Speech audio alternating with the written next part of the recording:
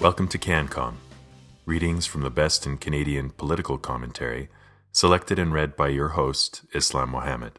Today's selection, by author Andrew Coyne, was published in the National Post on March 26, 2018. Liberals' effort to blackmail churches over abortion opposition backfires. More to the point, the Canada Summer Jobs controversy has moved many of those who support the status quo to concede that people have a right to dissent from it.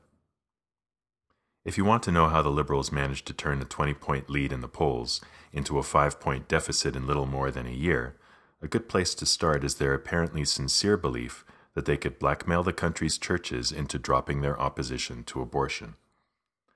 The unseriousness that is the distinguishing feature of this government takes many forms. The Prime Minister's foppish persona and shallow philosophizing, his habit of announcing sweeping policy changes without having first thought how to implement them, the casual jettisoning of some of these where the consequences proved politically bothersome, but among them is a fanatical seriousness on certain issues, a dogmatic insistence on its position as intense and unyielding as its commitment to others has proved cynical and transitory. I think this is a better explanation for the latest exploding cigar the Liberals have lit for themselves, the sudden demand that church groups and other organizations seeking to hire students under the Canada Summer Jobs program must first attest that their core mandate respects reproductive rights, then the alternative theory, that this was part of some fiendish plot to flush out the anti-abortionists in the opposition, polarize opinion, and rally women to the Liberal flag. A similar fiendishness, you'll recall, was supposed to explain the small business tax changes, position the Liberals as champions of tax fairness, paint the Tories as apologists for rich tax cheats, clean up politically. But whereas the party has been in more or less steady retreat from the latter fiasco, the worse the fight with the churches has got, the deeper the government has dug itself in. At some point, one has to conclude they really mean it. This is, after all, hardly the first time the Liberals, under their current leader, have attempted to demonize any and all opposition to abortion, no matter how mild, as outside the bounds of civilized debate. There was the ban on pro-lifers running as candidates for the Liberal Party, or on Liberal MPs voting anything but the party line on abortion, notwithstanding the tradition that such matters of conscience should be left to free votes. There was the walkout in protest at the Conservatives' nomination of reputed pro-lifer Rachel Harder for chair of the Status of Women Committee, as if her views on the question automatically disqualified her from representing the interests and concerns of Canadian women.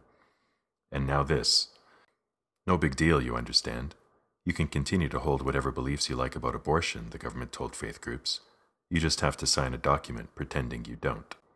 So you can believe abortion should be outlawed, but if you want to receive government funds, you must affirm it as a right.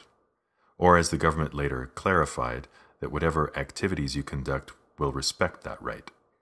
Not surprisingly, the churches have been no more receptive to this updated opportunity to exchange their consciences for cash than they were the first. And not only the churches. Amazingly, the primary effect of the government's ham-handed attempt to banish abortion opponents to the margin of Canadian society has been to give them the most sympathetic hearing they have had in years, even from a media that leans overwhelmingly in favor of abortion rights. They have had the chance to make the point that, in fact, there is no constitutional right to an abortion, whether in the text of the Charter or in the jurisprudence arising from it. The 1988 Morgentaler ruling, in particular, was concerned only with the law that was on the books at the time, not whether any abortion law would be constitutional. Indeed, several of the justices, notably Bertha Wilson, offered suggestions as to what sort of law would pass constitutional muster. So, too, we have been reminded that the absence of an abortion law owes not to any decision by the House of Commons, but to a tie vote of the Senate, by which means Kim Campbell's abortion bill, though passed by the Commons, was allowed to die. That the resulting legal vacuum, far from the norm, makes Canada the outlier among democratic states, and that notwithstanding the passage of 30 years, public opinion remains sharply divided on the question, with upwards of 60% typically supporting limits of some kind. More to the point, the controversy has moved many of those who support the status quo to concede that people have a right to dissent from it, even if abortion were defined in law as a right. The oddity of upholding that right by trampling others' rights, to conscience, to speech, has been widely observed. It is not against the law to oppose a law. Indeed, the attestation requirement is almost certainly unconstitutional. And yet, when a motion denouncing the policy came to a vote last week in the House of Commons, not only did virtually every Liberal and every New Democrat vote against it, but NDP member David Christopherson, the lone dissenter in his party, was stripped of a committee post as punishment. Not only is it impermissible to oppose abortion, it seems, but even to suggest that others should be allowed to do so. Such is the absurd competition in which the two parties are engaged, each seeking to stake out the most extreme position on the question, each denouncing everyone else, other countries, 2/3 of the population, Bertha Wilson, as the extremists. That was Andrew Coyne in the March 26 edition of the National Post. To hear more of the best in Canadian political commentary, follow CanCom at the iTunes Store.